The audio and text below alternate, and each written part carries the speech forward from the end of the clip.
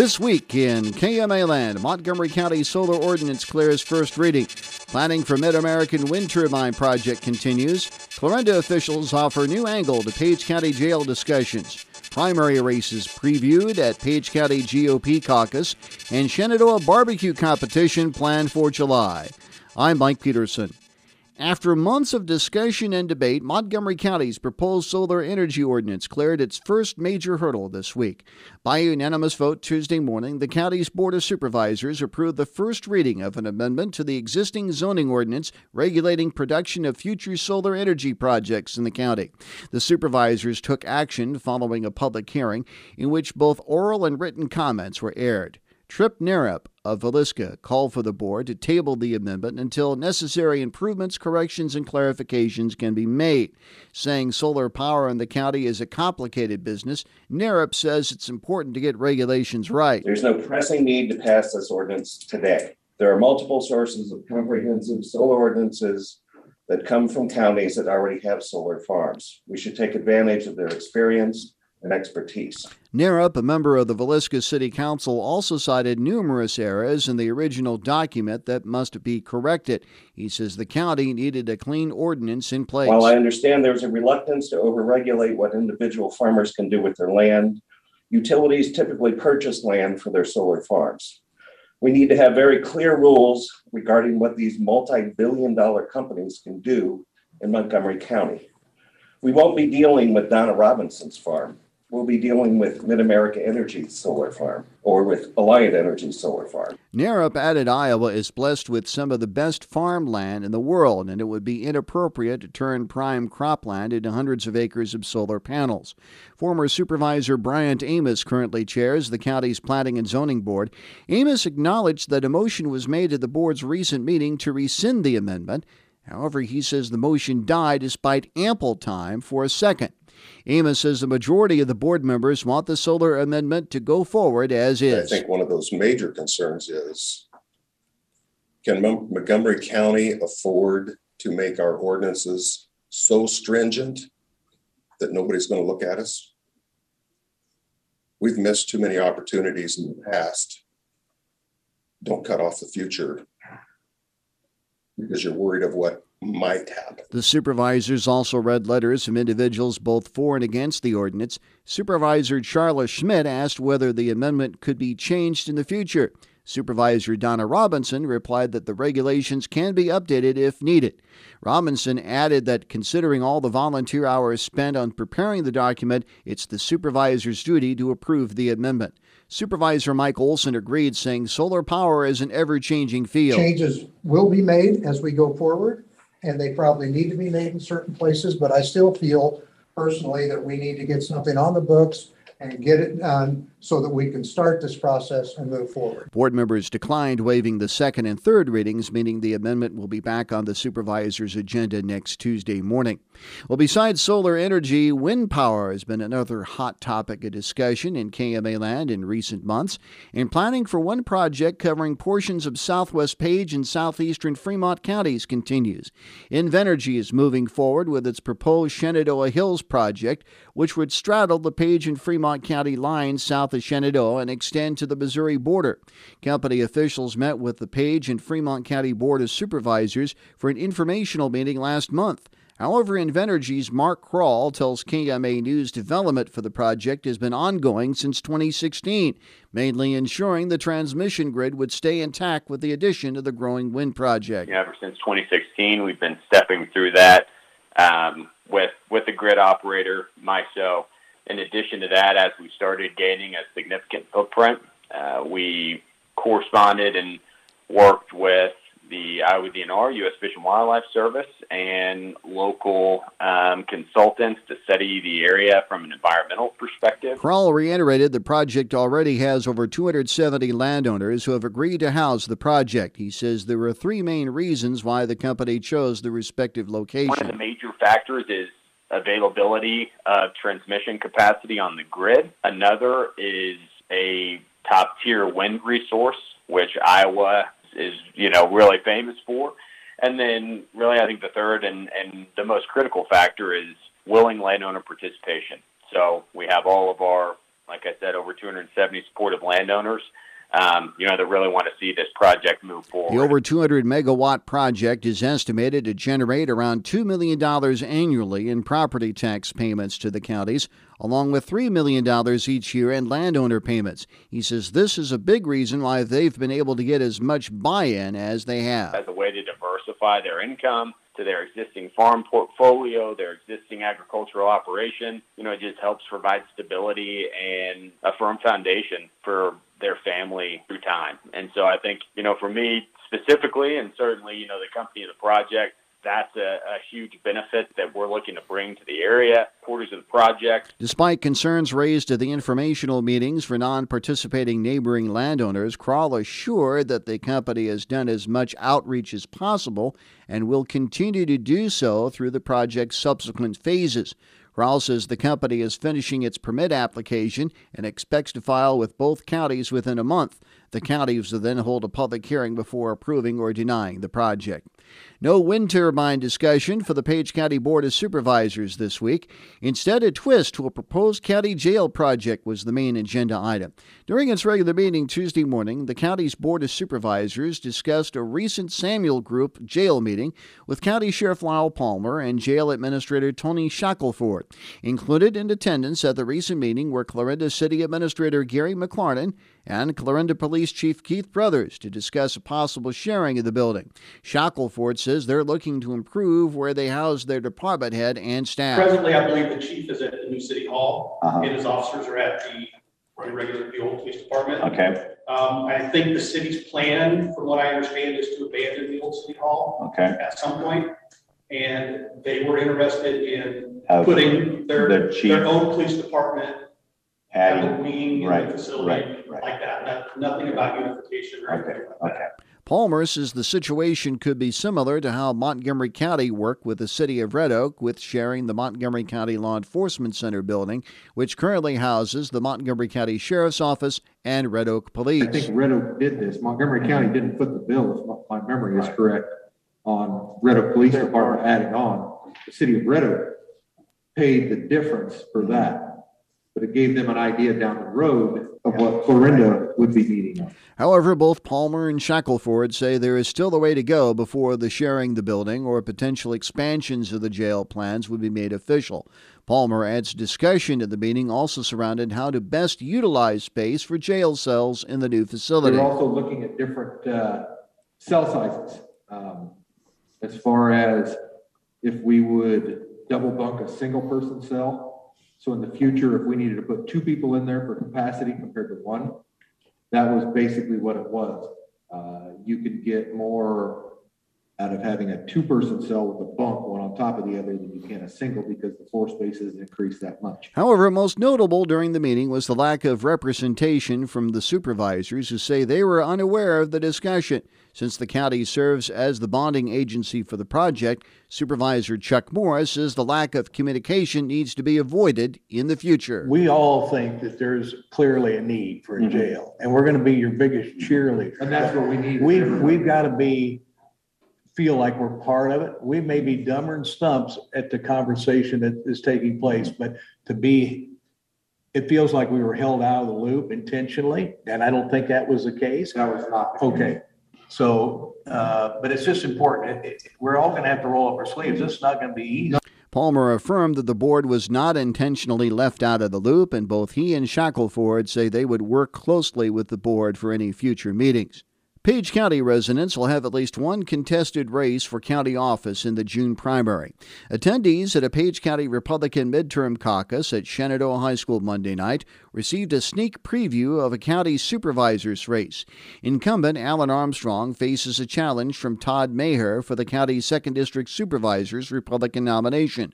Both candidates' nomination papers were circulated prior to the main caucus meeting inside the high school's library. Armstrong is running for his 2nd full term on the board.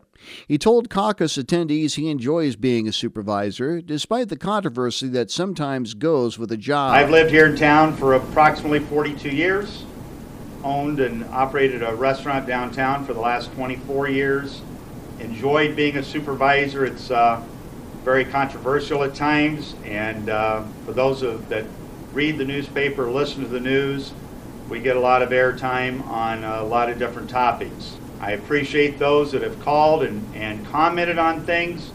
It's not always easy making decisions. It's kind of a unique thing about being American. There's a lot of different ways to look at things, and we don't always agree. Page County GOP co-chair Lauren Johnson read a letter on behalf of Maher, who was unable to attend Monday night's caucus. Maher has been employed for 25 years at Shenandoah's Pella Corporation plant, where he currently serves as a continuous improvement technician, specializing in cost savings and efficiencies. Maher's letter stated that same focus could serve as an opportunity for the county. The job of county supervisor is one of great importance, and with many facets to understand all sides of many issues faced by residents and by the county government itself. If elected, it is my goal to cast thoughtful and objective votes with the Constitution as my guide. Not to be outdone, Page County Democrats staged their midterm caucuses Monday night as well. Approximately 25 people attended 3 caucus locations in Clarinda, Essex, and Shenandoah. Jennifer Harrington is a past County Democratic Party chair and current precinct captain. While that number may seem small, Harrington says the turnout was good considering no presidential race was at stake and that COVID-19 continues. She adds it was good for party activists to meet in person again. For me anyway, and I think for several others, it was just a really great opportunity to get together again after, really not seeing anybody or, being able to meet in person. We have been having meetings via Zoom. We've got an event coming up on Thursday, but this was really the first time for a lot of us that we were able to be with our, friends and neighbors and fellow activists within the Democratic Party. Page County's Democratic Convention is tentatively scheduled for March 26th at the county courthouse in Clarinda. Some big fires kept KMA Land departments busy this week. First fire gutted a machine shed in rural Montgomery County. Early firefighters from multiple agencies battled the fire at a structure at 1031 A Avenue near Henderson. The cause of the fire is still under investigation. And a lack of moisture and windy conditions were catalysts for a major field fire in the county Wednesday. Montgomery County officials say firefighters from Red Oak and Elliott were among those paged to a ditch fire in the vicinity of I Avenue and Highway 48 late Wednesday morning. Shenandoah hopes to become barbecue nirvana for one weekend this summer. Plans for a Shenandoah Shindig barbecue cook-off were announced at a special presentation at Brown Shoe Fit Thursday evening. Professional and local teams will compete in the inaugural event at Shenandoah's Elks Lodge July 29th and 30th. The Forum to Revitalize Shenandoah, the Shenandoah Chamber and Industry Association, and several local organizations and businesses are collaborating to host the Masters Class Regional Sanctioned event, in which competitors square off to cook the best barbecued ribs, chicken, brisket, pork butts, and shoulders. Officials of the Kansas City Barbecue Society will oversee the competition. The cook-off is a dream of KCBS members Phil and Rosemary Morrow of Kansas City, Missouri. Committee co-chair Mace Henson contacted the Morrows following Shenfest regarding their interest in the event.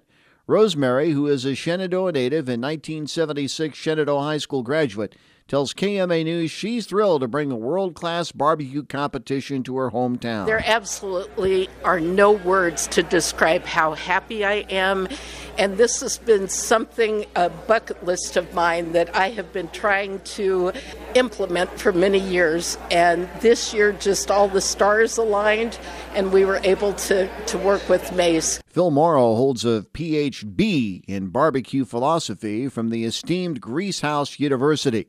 Phil says teams will arrive in Shenandoah on Friday, July 29th, and begin cooking late that evening or early the next morning. Most of our competitors with the stick burner long-term kind of slow cooking start on Friday night about 11 o'clock, 12 o'clock, and that smoke will roll until turn-in time at noon on Saturday. Some of the others cook a little faster, hot and fast with barrels, so they can see a wide variety of cooking implements, cooking vessels from high dollar to homemade. It doesn't make any difference. 6 judges will rate the entries at each table. Rosemary says teams must meet certain qualifications. To be qualified for the contest, you have to cook chicken, pork ribs, pork butt, or pork shoulder, and brisket.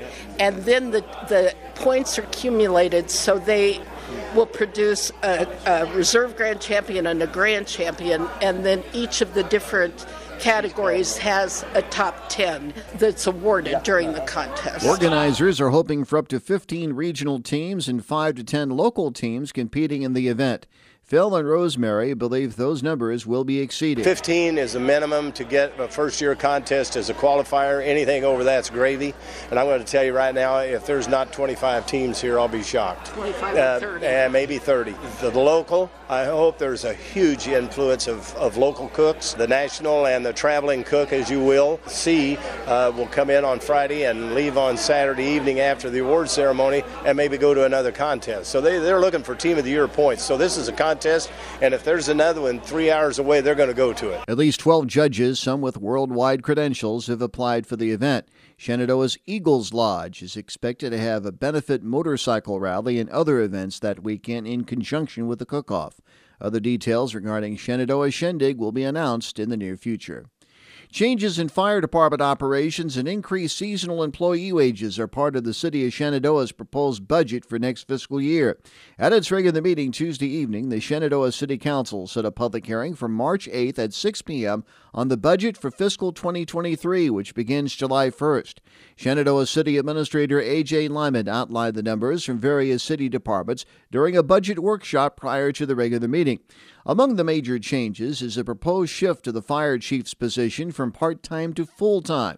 Lyman says the volunteer fire department's members approved the proposal. In talking to Justin and the volunteers and the full-timers over there, they have built the business case for the work there. The position would also take on some of the building permitting stuff and then also some of the nuisance complaint stuff up to issuing tickets. Lyman says a full-time fire chief could benefit the city in other ways. The goal being that with a full-time chief, we'll have pre-plans for all of our major facilities in town. We'll be doing tornado and fire drills at all the schools and living facilities around town, and it'll help our ISO rating, which is how we get classified for fire protection overall, which would save us all some money on homeowners and property insurance. While saying the city could cover the full-time position through revenues and increased valuations, Lyman adds Fire Chief Justin Marshall and the volunteers are applying for FEMA grant money to cover the additional costs.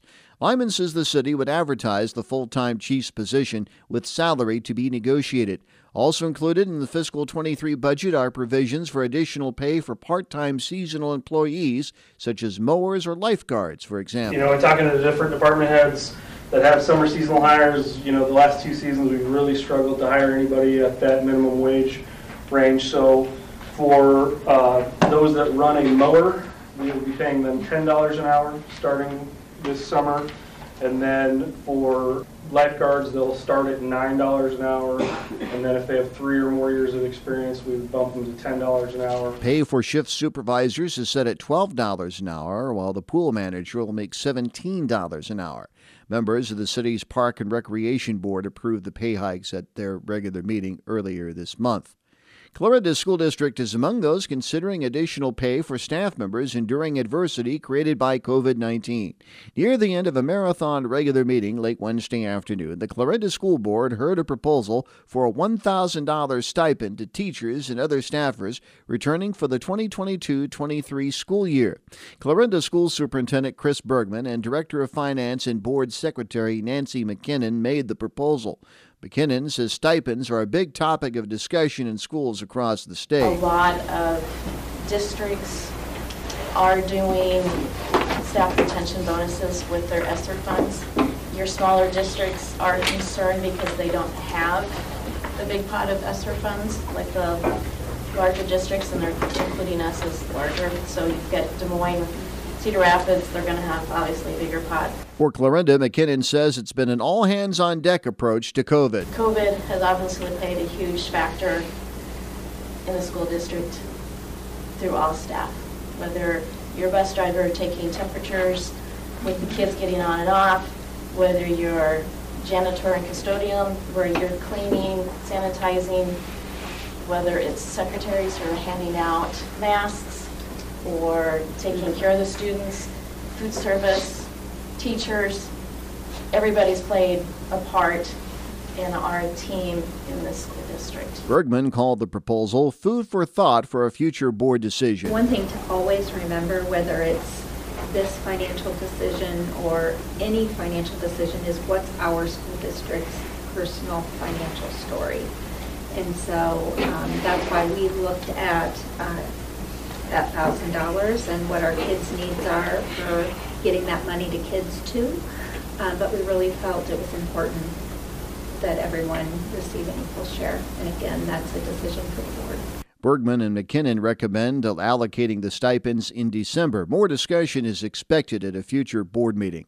Farmers Mutual Telephone Company officials say fiber optic internet could make its way into the city of Red Oak.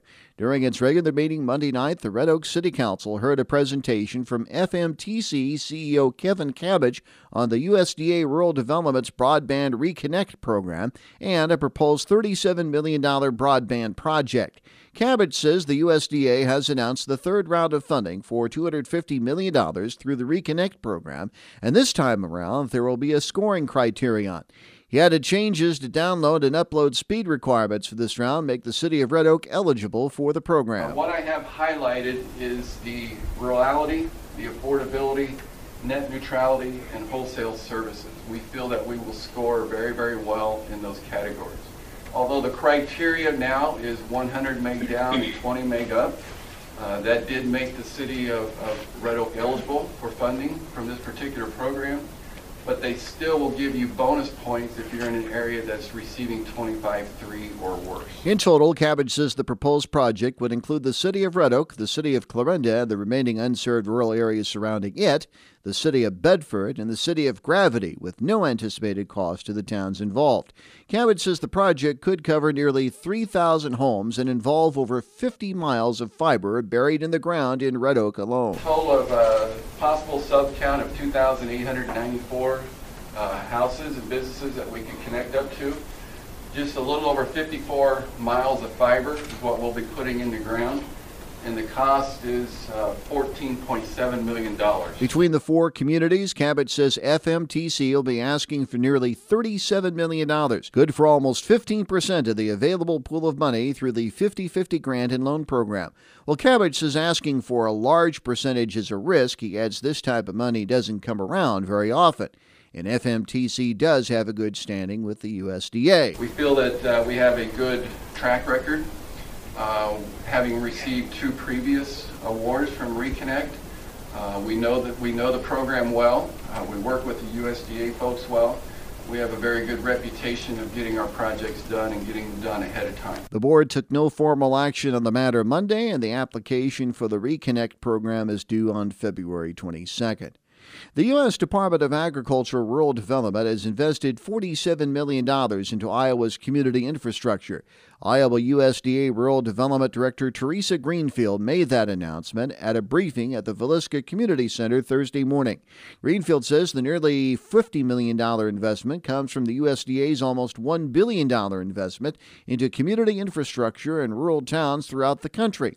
Included in the latest round of funding, Greenfield says, are grants for both the city of Villisca and Montgomery County Memorial Hospital. If you've been to Villisca, some of that money's going to a street project, but also to help with some of their fire equipment. And then, of course, Montgomery County, the Red Oak Hospital has been around for so long, and they're receiving equipment, resources to help improve some of the equipment in their community hospital. The USDA Rural Development awarded the city of Villisca a nearly $500,000 grant, while Montgomery County Memorial Hospital received roughly $200,000 in the latest round of funding. Also present at the meeting, representatives of the city of Nottoway, which received a $110,000 grant for street improvements. While the USDA Rural Development has several different programs for potential projects, Greenfield adds their offices can also help find other possible funding sources. More information, call the Iowa headquarters at 515-284-4663.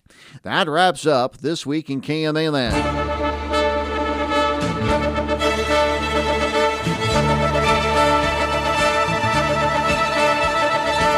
Be listening each week at this time for This Week in KMA Land. And for more information all the time, log on to KMAland.com, where you can also hear this program in its entirety. For the entire KMA News team, this is Mike Peterson. Thanks for joining us. Have a great weekend.